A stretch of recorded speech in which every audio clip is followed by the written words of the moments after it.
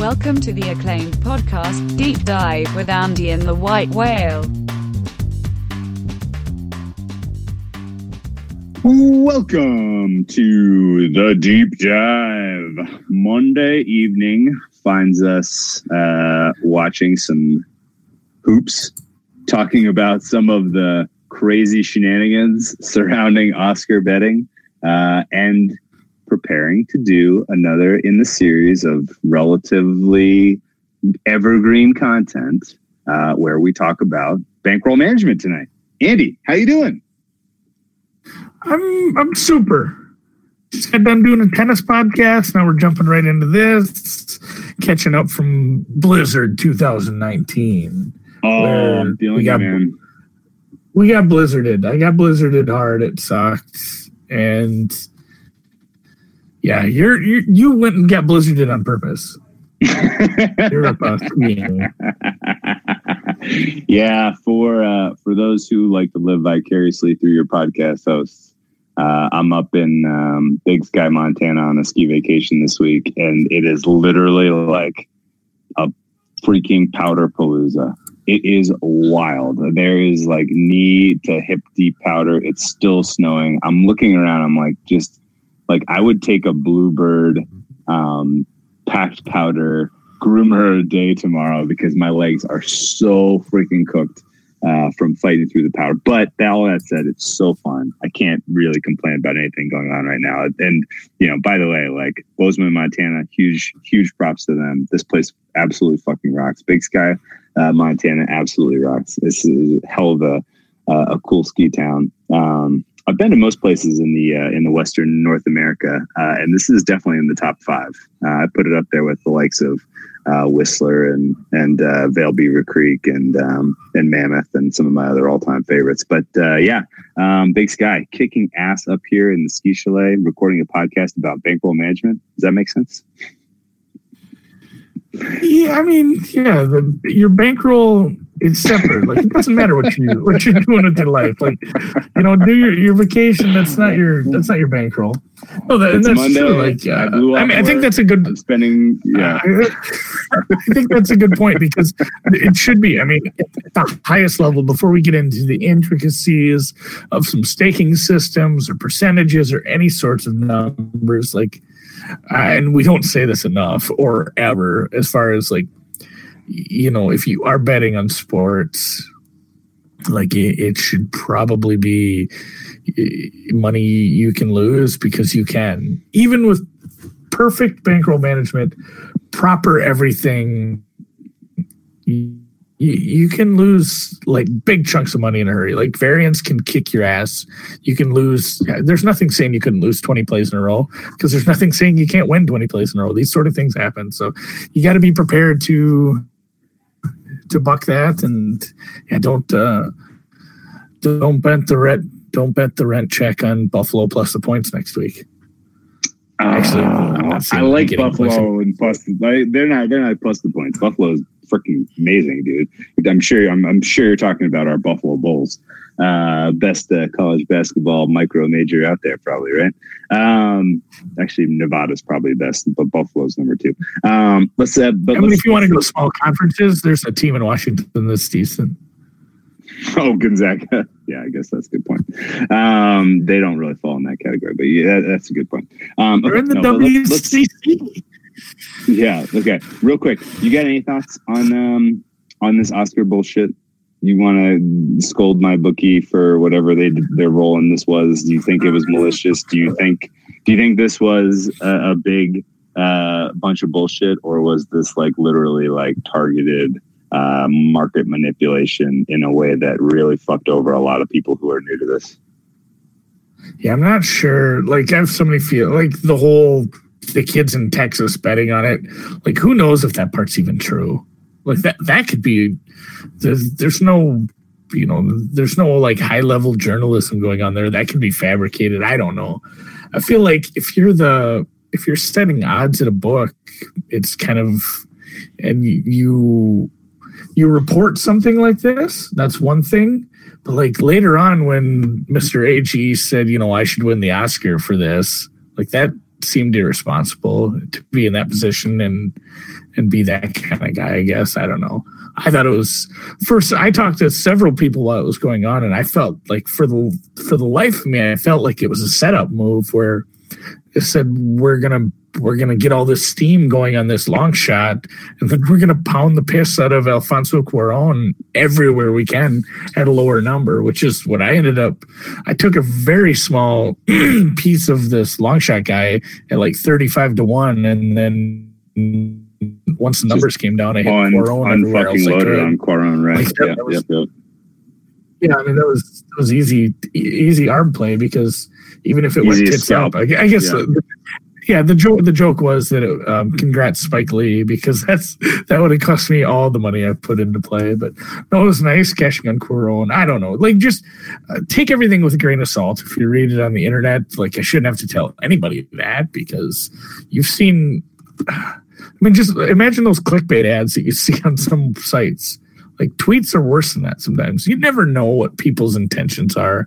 Like, especially a lot of these, and I'm not even going to like throw AG or MyBookie under the bus, because even some of these tweets you'll see from like the Greek or other sources, like, here's what the sharps are on tonight. Like, well, you know, like that's a topic for a whole nother day, I guess. But it says, you know, the sharps are on the Sharks tonight in the NHL. The Sharks are -110. Well, you know, the sharps probably bet the Sharks 5 hours ago when it opened at +135. Like especially the hockey crowd. The hockey crowd's heavy numbers. They're big numbers people, a lot of math, a lot of modeling. And, you know, just because it says the sharps are on it doesn't mean the sharps are on it at the number it's at. Like you gotta put context to everything you're reading. And boy, man, there's a time to read stuff and actually take it at face value, and that time is usually not Twitter. Yeah, okay. A couple thoughts on this. Okay.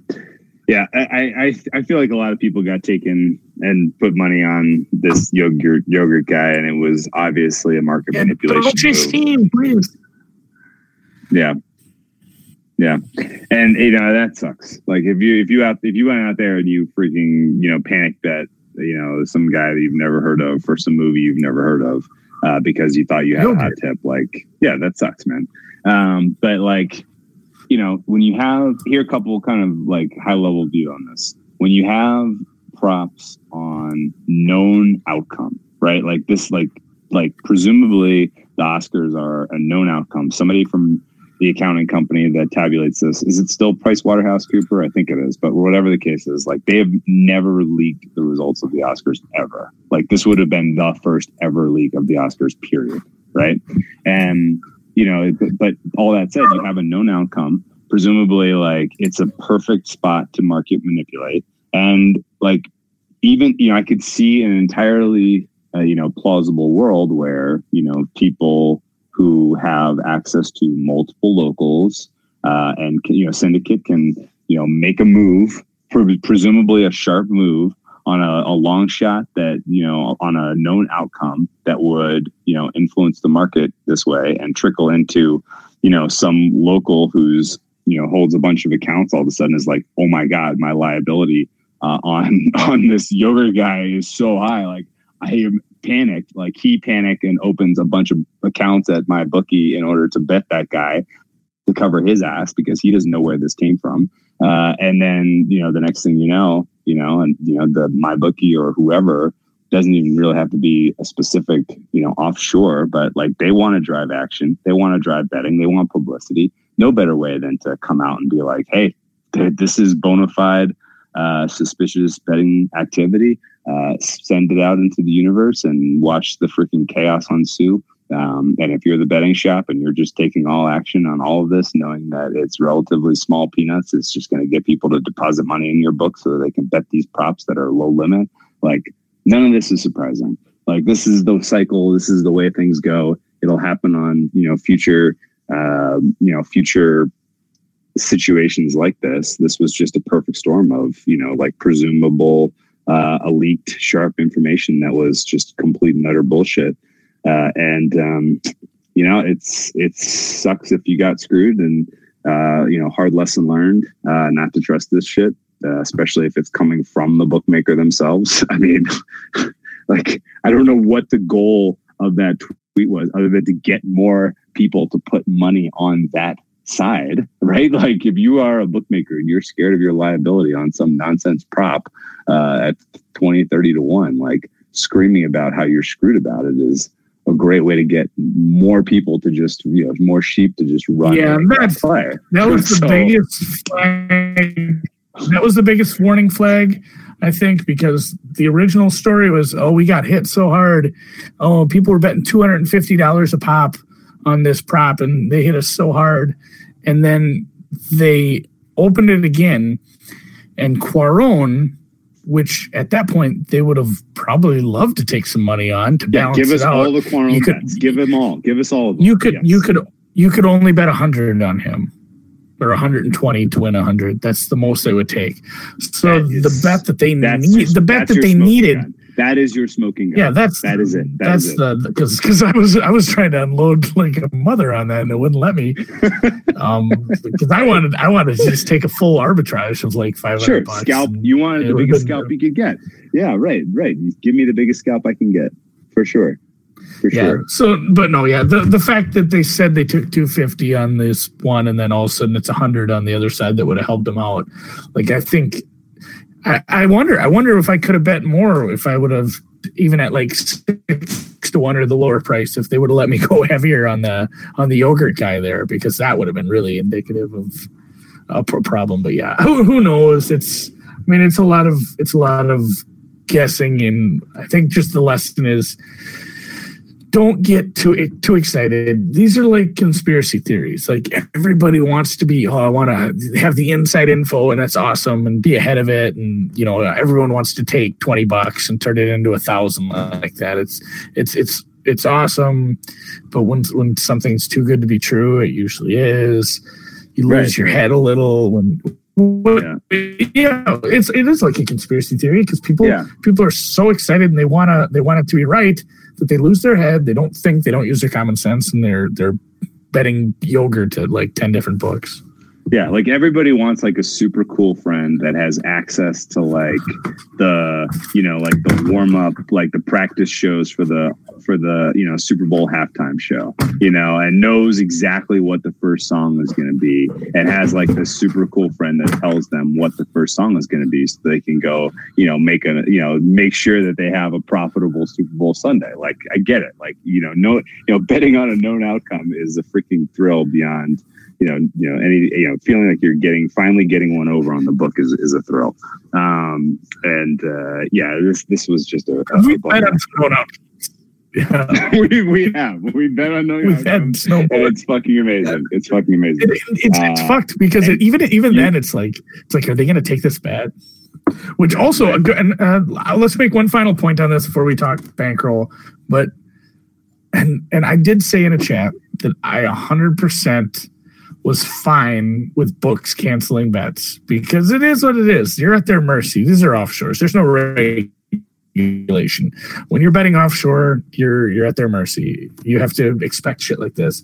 But all the books that canceled the bets on the Gogurt guy, oh my god, they can go fuck themselves. That was like, horrible. They look so dumb, because, oh my god. Because even if it was just a bunch of smaller bets, like, that's just money they lost. Like, they were so worried about this, which is that's why that was the part that really had me scratching my head. Like, are they really that dumb that they're just going to take it off the and maybe not dumb. That's harsh. I guess you don't want to expose yourself to some crazy liability, but I mean, it's the Oscars. Those don't leak. People don't know.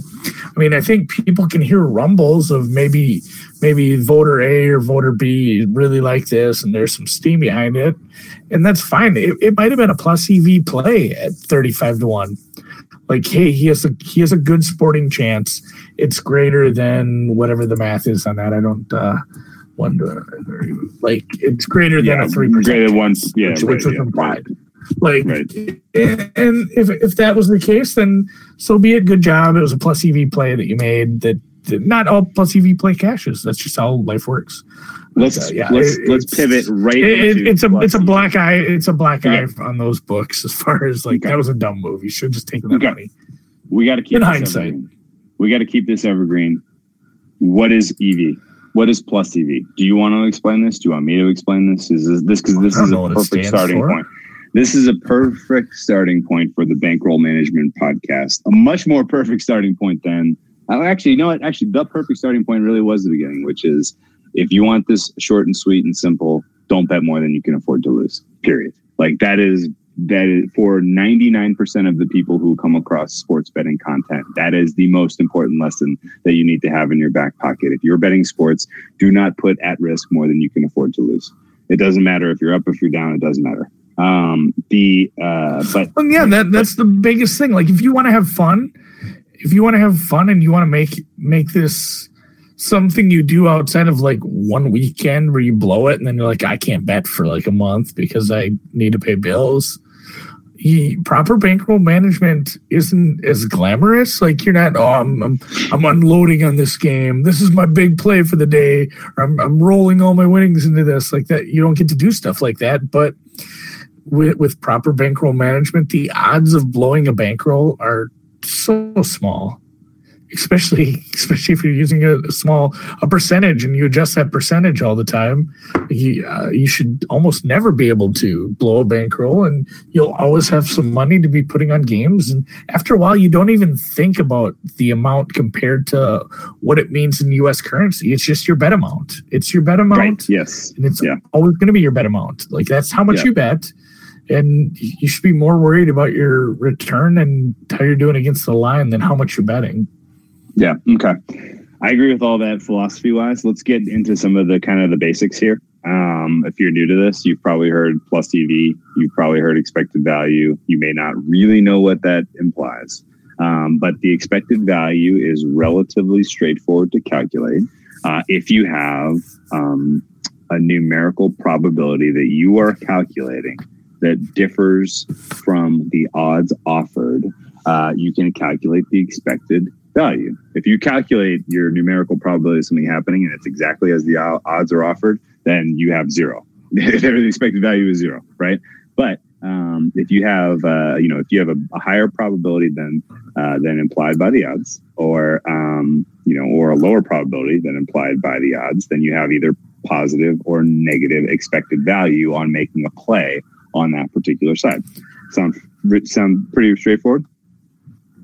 Yeah, and I think that's the great tie-in to the modeling podcast we've done recently. Like, if you are doing some sort of modeling, even if you are completely unsure about how accurate it is, if you are starting to trust it in any way, shape, or form, then that's what you mean by plus EV. If you think a team has you rate the team would be like a minus 150 on the money line, and the odds come out and they're plus 100. It's a plus EV play to you. You have better than the expected value. Let's say a minus 200 play. It should win 2 out of 3 times. If it's even money, that's saying it should only win every other time. So you think you're going to make a bet that the books say is a coin flip, and you think it'll win 2 out of 3 times. It's like a good example is a coin flip. If you were betting, if you were getting even money on a coin flip on a weighted coin that landed on heads more often than not, that's plus EV. Like you have better odds than what the book is going to get you according to how you feel the outcome will go according to your numerical model, numbers, stats, analytics, whatever. Yep. Great example tonight. Pistons are hosting right now, currently hosting the Pacers. Hopefully they hold on for a win for me. But I calculated the percent likelihood that the Pistons were going to win, and I got 67%. I would have expected a money line price around minus 200. It was minus 145. You can plug these numbers, and it's best to do this in decimal, decimal odds instead of U.S. odds. And, by all means, if you're listening to this and you're like, what are decimal odds? What are U.S. odds? Like, seek out, a little bit of help on this so that you can be able to convert these so that you can do these, because decimal odds are valuable in a way that help you much more effectively convert a price to an implied break-even percentage, right? Yeah, and when we do our CLV episode, we're going to talk heavily about decimal odds. Great point. Why you should start to love them. Great point. So if I'm calculating a numerical percentage of 67% and the books are implying a numerical percentage of 58%, then I have some expected value on placing a money line bet on Detroit to beat the Pacers, right? And the question then is, okay, how does this stack up against the other plays on my card? How does this stack up against the other plays that I'm going to make this week, this month, this year, right? And is there some system that I can utilize to make, to convert these numerical probabilities that I'm calculating into a bankroll management strategy that optimizes the amount of money that I'm going to make in the long term?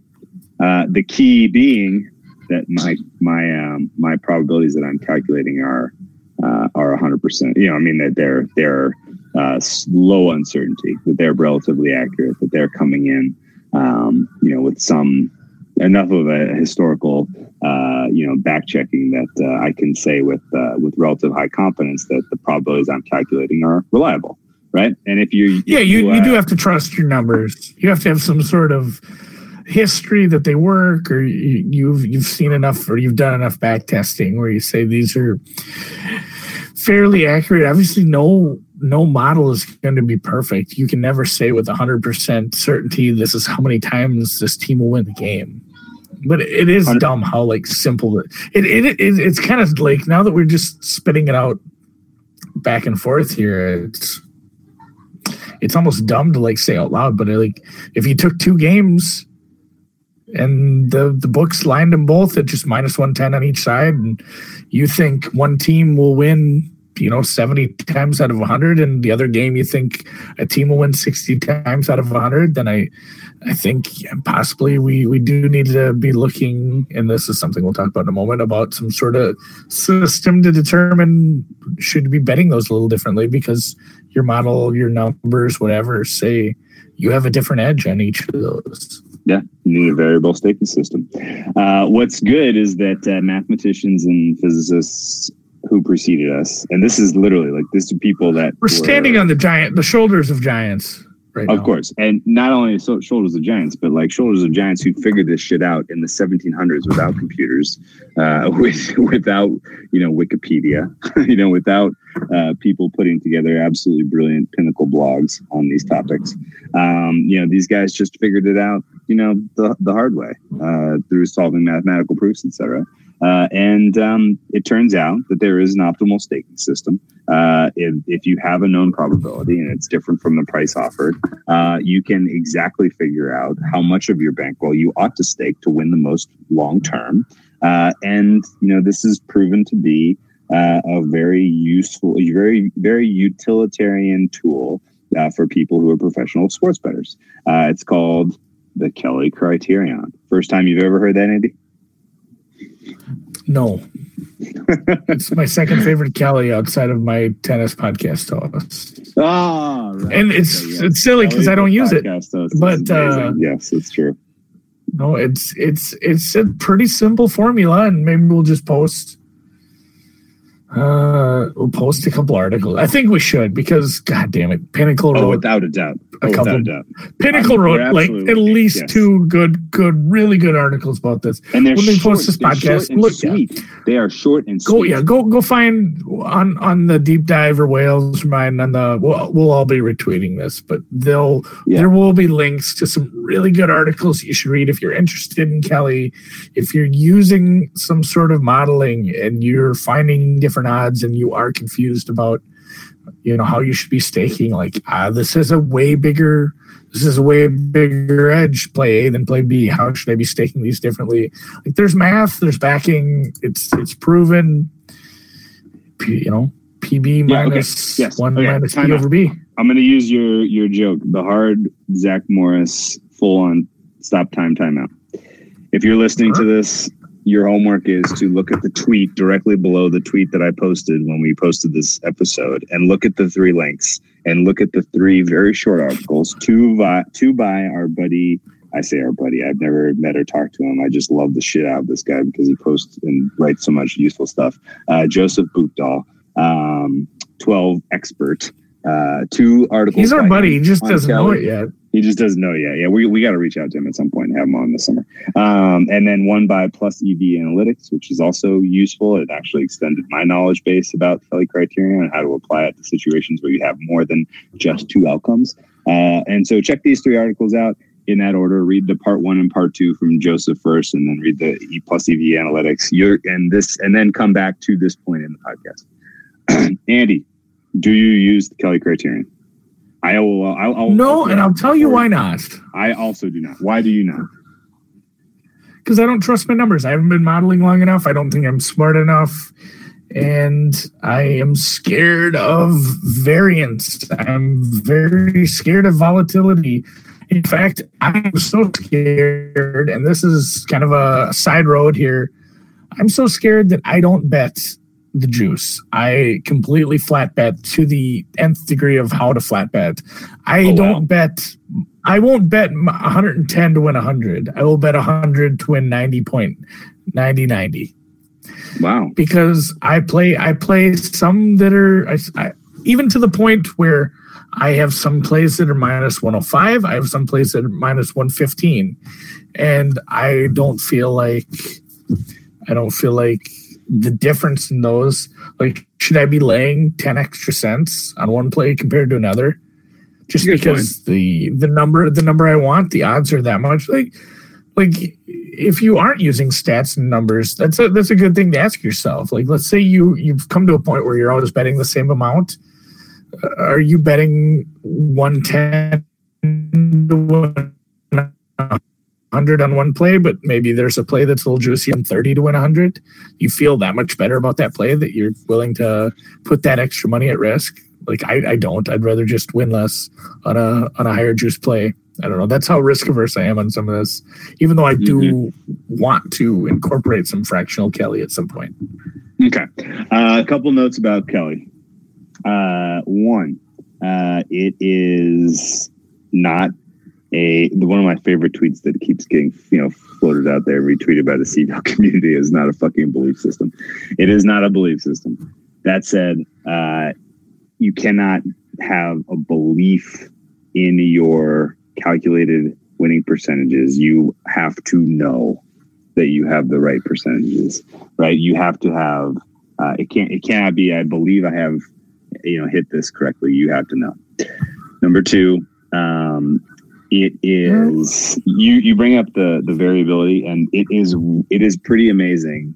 And one of the articles you just finished reading, by our buddy Joseph, he laid out a bunch of Monte Carlo simulations. Joe. He did some Monte Carlo simulations, and he said, let's pretend that you have a bona fide 4% edge on the books and you make 250 plays. There are realizations where luck happens to get you to 60% of your bankroll if you happen to just hit a bad streak of luck over 250 plays. And if you take a 40% chunk out of a relatively robust bankroll, and you have a known, you have the right probability, you're like, yeah, you can keep your head down, you can keep grinding, but that's enough to really, shake a lot of people's faith in this sort of thing. And, so that brings into, the next topic here, using a fractional Kelly system. Like, Kelly is, optimized for a specific set of numerical probabilities. If you want to use only a portion of that, and so instead of potentially laying 20 or 30% of your bankroll on a single play where you have a humongous edge, if you want to use some fraction of that, that makes total sense to me. And it is something I have used in the past, but I don't currently utilize, just because for me, the flat betting is a relatively good way of keeping the emotion out of the sports betting part of it. Some people are robots, some people can't. That is a go ahead. Yeah, I mean, some people are robots. The emotion they can completely just crank numbers, get the results, play them, know that they're going to win long term. But if you're tied to, if you're sitting on the edge of your seat, like, holy shit, Pistons, do not blow this 13-point lead with 1:32 to go. Like, if you're really, married to an outcome, and you have a humongous portion of your bankroll on one specific play, and you catch some bad luck that you have a 60% win likelihood, and that 40% comes through. It can really put you on tilt. And for me, bankroll management is all about staying off tilt, avoiding tilt. I think we need to bring that up. Like the difference between, we talk about fractional Kelly, we talk about using a percentage of it. Using true full Kelly criterion will, like, you weren't exaggerating. That was not hyperbole, betting 30% of your bankroll. If you, there are quantified edges in some of our models where it would say, like, you should bet a third of what you have to bet today. Like, that's where there's too much variability. Like, over the long term, that'll work, but you need, like, maybe 6 bankrolls just in case. And you don't want to do that. So I think that is the argument over. And the other argument against using full and fractional Kelly is it's just as simple as it sounds. Like, you take everything and then just divide it in half. Like, I'm not betting that big, or a third, or a quarter. I know these people use a fifth, a sixth, even an eighth of Kelly. Just they use the formula, but they drop it way down because they're not comfortable putting a quarter of their bankroll, nor do I think you should be. I don't think full Kelly is a good idea because of the volatility. And the other part of it is the human factor. Gamblers tend to overestimate their odds of winning and will naturally overbet. I'm reading that directly from a different article, and that resonates so strongly. You are always going to look for reasons to make a play over reasons not to. When you run your numbers and you find like an edge, and then you look and you see something that maybe you would disagree with a little, you're more likely to shrug that off than if you see an equal, a nugget or a piece of information of equal importance that agrees with you. That's such a reassuring piece of information. You're like, oh, for shit, now this is for sure a 3-unit play. I got to jack this one up. I love that. You'll always look for stuff that'll make you want to follow what you already believe. Just, reaffirm, confirmation bias, whatever you want to call it. So you always will overestimate your odds of winning. So that's the tough part about Kelly, as using a full Kelly like this. And if you do bet a fractional Kelly, that does help. Yeah, and the extreme volatility. Yeah, right. Because talk about the odds of winning a bet. Yeah, like that 4% example, like a 4% edge long term. That'd be stellar. That'd be awesome if you had a known 4% edge. But that's true. Like, you could still end up with a loss, a big loss, losing 40% of your bankroll, because just the implied odds of, let's just say, a spread bet in basketball, the implied odds that you win or lose, it's still right around 50%, like 52% is the odds, the implied probability on a bet like that. So, even a 4% edge, it's not like you're taking it to, you're going to win 80% of those bets. You're betting things that are priced at 52%, and you should be winning them at 56%. It doesn't take a big losing streak to turn that tits up. With those small margins, you can lose 10 in a row easily. And when that comes, if you can't sustain those losses, you're in deep trouble. Which is why a fractional Kelly is somewhat useful as far as kind of keeping things in check. You don't go on tilt, because going on tilt is pretty fucking horrific. If you don't know what I'm talking about, you haven't been doing this long enough, I guess.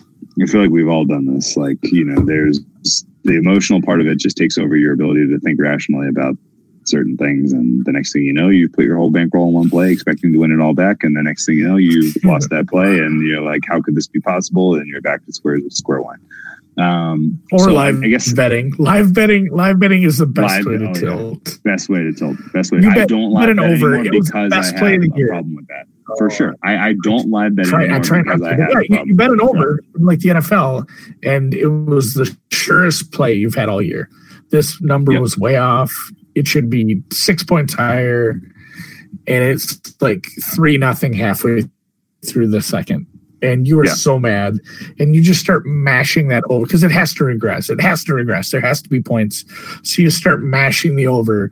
All of a sudden, you're on over 35.5. You're over 31.5. It just keeps going. Nobody scores because a 60-minute football game, a 48-minute basketball game, it's not a big enough sample size. I mean, there can be some wild variance. You could be dead right, and you can have a game that goes completely against you, and you lose a unit. Yeah, I lose a unit every day. Like, I lose bets every day. Not yesterday. I didn't make very many. But, just yogish. Just yogish. But that was the hedge. But the thing about losing one unit is it's fully sustainable with proper bankroll management. But if you start live betting and tilt betting, where all of a sudden, now I have like 6 units spread out on this game. In what world would you have done that pre-game? Hey. Did you really think you'd be betting that much on one game all of a sudden? That's where live betting is a great tool if used properly. But boy, it's a nightmare if you just start going on it can bury you faster. It can bury you faster than any other way of betting. Yeah. Okay, Andy, let me. I got 3 questions for you, and I'm going to ask you basically pretend like you're an experienced veteran bettor who's gone through the highs and lows over years and years and years. And just give me some advice for the person that I'm going to lay out for you. Okay. I am relatively new to this. I have succumbed to the tilt that you're describing a lot. I consistently find myself, waiting for my paycheck. I put whatever I can afford into my offshore account. I win because I have a couple of, sports where I can find an edge, a couple of specific, we'll say like small tennis tournaments where I know the players well enough to find some angles to bet. And the next thing you know, I've doubled my bankroll. Now I'm ready to roll. Like, how much should I be, if I can only afford to put, how much should I put on a 3-team NBA parlay? Yeah, exactly.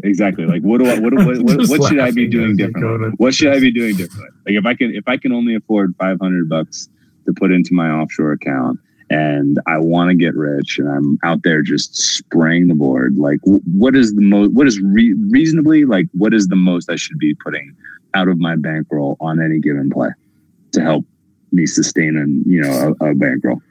Because I just cannot keep my bankroll liquid. Yeah. And again, I'm the risk because I'm so risk averse on some of this stuff. I do lean pretty hard towards 1%, no matter what. But I would say like 2.5% is kind of maybe the magic number for high end. There's some people that would say 5% of your bankroll on one, but that like could get sketchy if you want to bet. I bet there's days where I bet 10 plays. I have half a bankroll in play. I don't love that.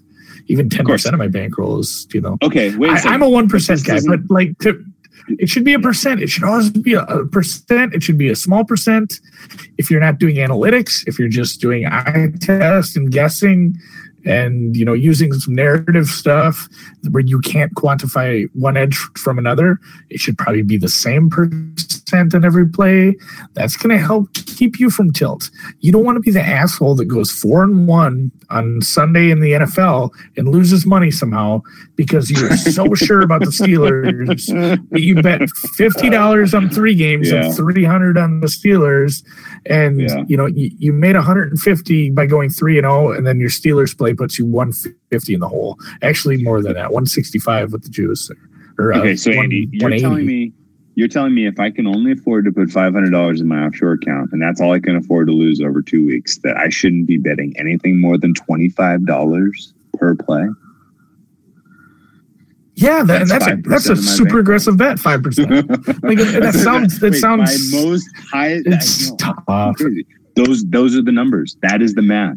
That is what we were talking about. Like, you need to have that sort of perspective, because $25 is 5% of your bankroll if you only have $500 to bet with.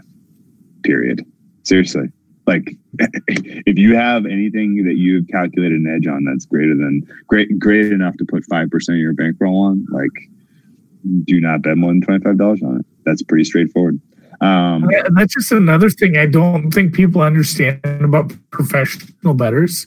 Those guys have to have like $100,000 in their accounts or ready to be bet, like that they can't touch, they can't use for their daily expenses. They have to have such a big bankroll so they can be betting enough, so their ROIs are enough to take care of their expenses in life. Like that's the thing. If you want to be betting, if you want to bet $100 a play, you need like a $5,000 bankroll. Like that. Okay, that's probably fair. Strong agree. Let me move on to question number 2 then, because we got to try to wrap this up. I want to try to keep this relatively tight. Question number 2 then. Let's say I just started building a model. Let's say it's going great. I've come up with a way to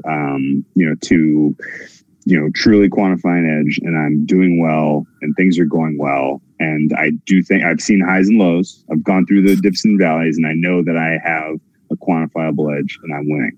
I've taken my bankroll. I now have 2x move my bankroll. What do I do about adjusting my bet amount daily, weekly, monthly? I think that's a personal choice too, but I think you should adjust it because, I mean, it can go one of two ways, I guess. It can hurt you, it can help you, but it's still, I'm such a believer in betting a percentage every time that I have a separate spreadsheet that has every single bet I make, no matter what sport it is, everything I'm doing daily. And it has some math in the background that's always tracking exactly how much I have in every single offshore, just so I know like what my total amount is. I want to know exactly how much that total is, including the plays I have long-term and futures, because I want to know exactly what my bankroll is every single moment of the day.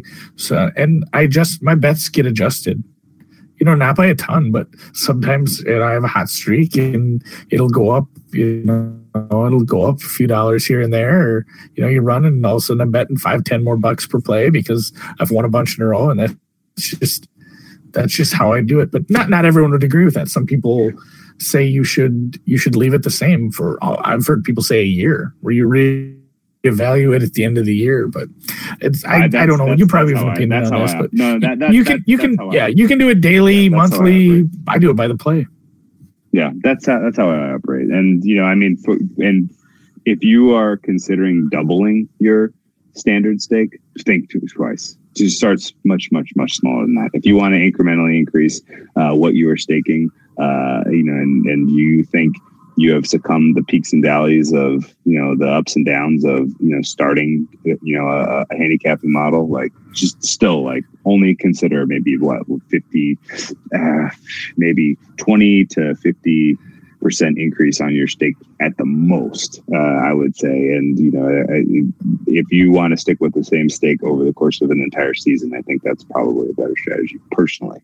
All that said, let's say now, what if I'm a guy that has a real great quantifiable edge in tennis, but I really don't know how to quantify my edge in the NBA? Like, should I be betting the same amount on these two sports? That's a good question. I love that because that's true. Like, this isn't going to be a boring grind for everyone. You still got to have some fun. Like, it goes back to my AAF 8-leg teaser that I did. Like, I take basketball, I take football, I take some things I do pretty seriously. I'm very strict about it, but I still like to shoot some money off on some flyers and have some fun with things like that. But maybe just do it at a much smaller rate. That's what I do. Like, if you really trust your numbers in hockey, maybe you're betting 2.5-5% per play, because that's your lifeblood. That's your bread and butter. That's what you trust. That's what you know. That's what you're doing research on daily.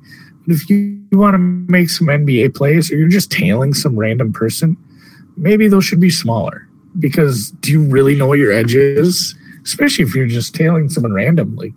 They could be a really good handicapper, but if you're just doing it sporadically and not doing it all the time, who knows? Yeah. Like, they can certainly hit 67. They could have like 60-70% for the month, but you could pick out 3 or 4 of their losers, and you don't want that to affect your overall bankroll just because you decide to go full unit plays on that.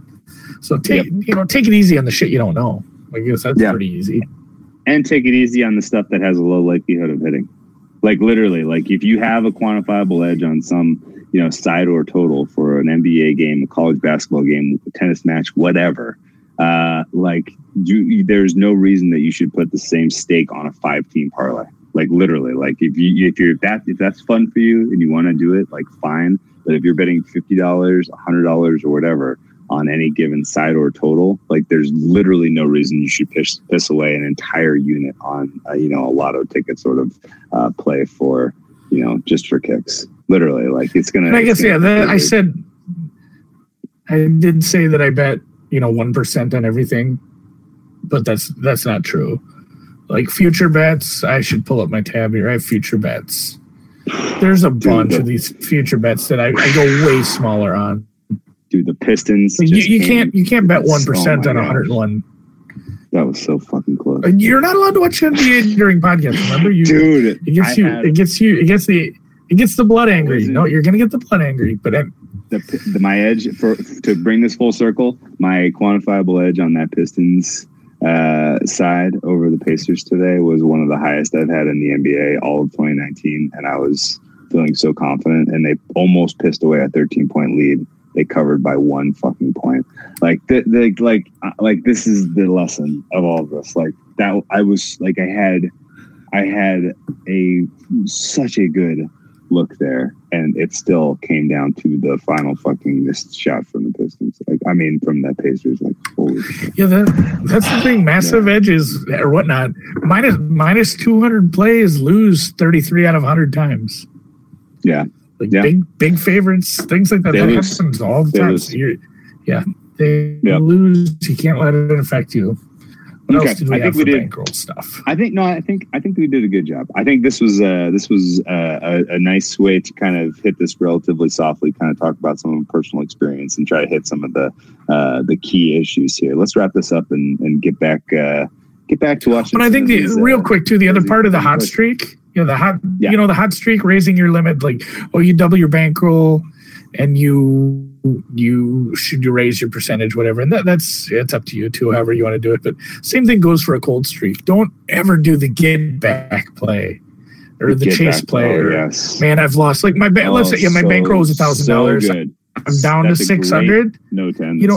You should never raise it. Like, I need to get my bankroll is $1,000. It's down to 600. I had a bad stretch. Human nature is to raise your unit size, to raise your percentage to get back. Well, that usually backfires. Like, that's not a good way. That'll work. That will work a certain amount of times, but it's not going to work the amount of times that you need it to work for that to be a proper play.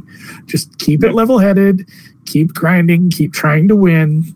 But in no way, shape, or form should you be chasing like that.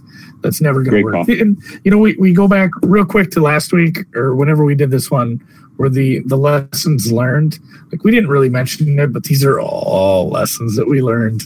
Like, this is the hard way. This is the toughest part.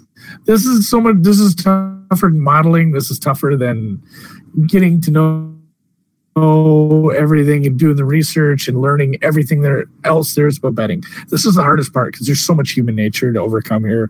There's so many urges and biases. This one's so difficult. This is the ultimate willpower. Yep, that's right, man. Good fucking luck. Note. Yeah, good luck. No, but I think to put a final point on this, I will close with my kind of underpinnings here for someone who is a recreational plus bettor, like not a professional. My livelihood does not count on me hitting that Detroit Pistons play tonight. Like, it didn't count on it, right?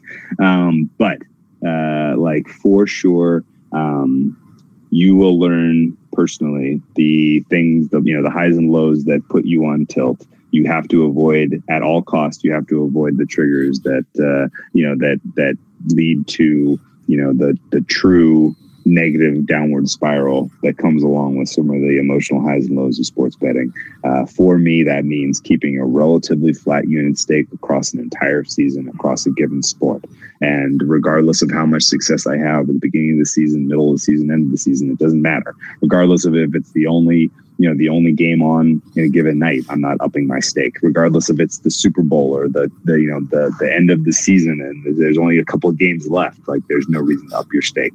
Like, literally, like, you have to, recognize that, certain games, certain spots, you're not going to have nearly as much of a quantifiable edge as you will in others, and you have to bet accordingly. But you should not, be. Yeah. Yeah. Yeah. And by raising your stake, that can even mean from 0 to 1%. Like, sometimes raising your stake means betting it at all. Like when you said the Super Bowl, that triggered that. Like, sometimes there's no edge. There's tons of days where I don't play any basketball games. It's like, well, and I'm disappointed because I like to play basketball games. I like to bet. Sometimes there's NFL games where it's like, oh man, I'd love to have a bet on here, and I didn't have one. I don't have an edge. You don't want to be sitting in there flipping coins. That's not a way to increase your bankroll. Agreed. All right, good deal. Any final points you want to put in this, or should we wrap? No, I think it's good. I think probably get some questions on this. I think people have a lot of poignant questions, as they often do. Our listeners have some. I mean, the truth is, I think that we're the truth is, if you got nothing tough, and again, this is just another lecture. Like, we're lecturing you again, but I think this is another one. Like, trying to kind of lay it out as far as how important this is to overall, like, being able to do this long term, and even just as a hobby. This is going to keep you rolling longer, for sure. And keep you from being the nested depositor. Exactly. There you go. Don't be that guy. If you get nothing else from this, definitely check out the articles that we post. Think about bankroll management in a more quantitative way. Just think about it. You don't have to actually act on it, but just kind of recognize, like, oh, this is what the professionals are doing. Oh my goodness. And wrap your head around that. For a lot of this, you're going to have to learn yourself the hard way. We all kind of do. Just recognize that, a tip that you read on Twitter about a known outcome that's leaked does not constitute a quantifiable edge that you could put your entire bankroll on a person that you've never heard of in a prop market that you've never bet before. Is that a wrap? Yeah, that was kind of serendipitous timing. That was a good wrap. So perfect. Yeah. We'll be back mid-week. Tuesdays and Thursdays all the time. We'll be back later in the week with a fun guest. All right, man. Have a great one.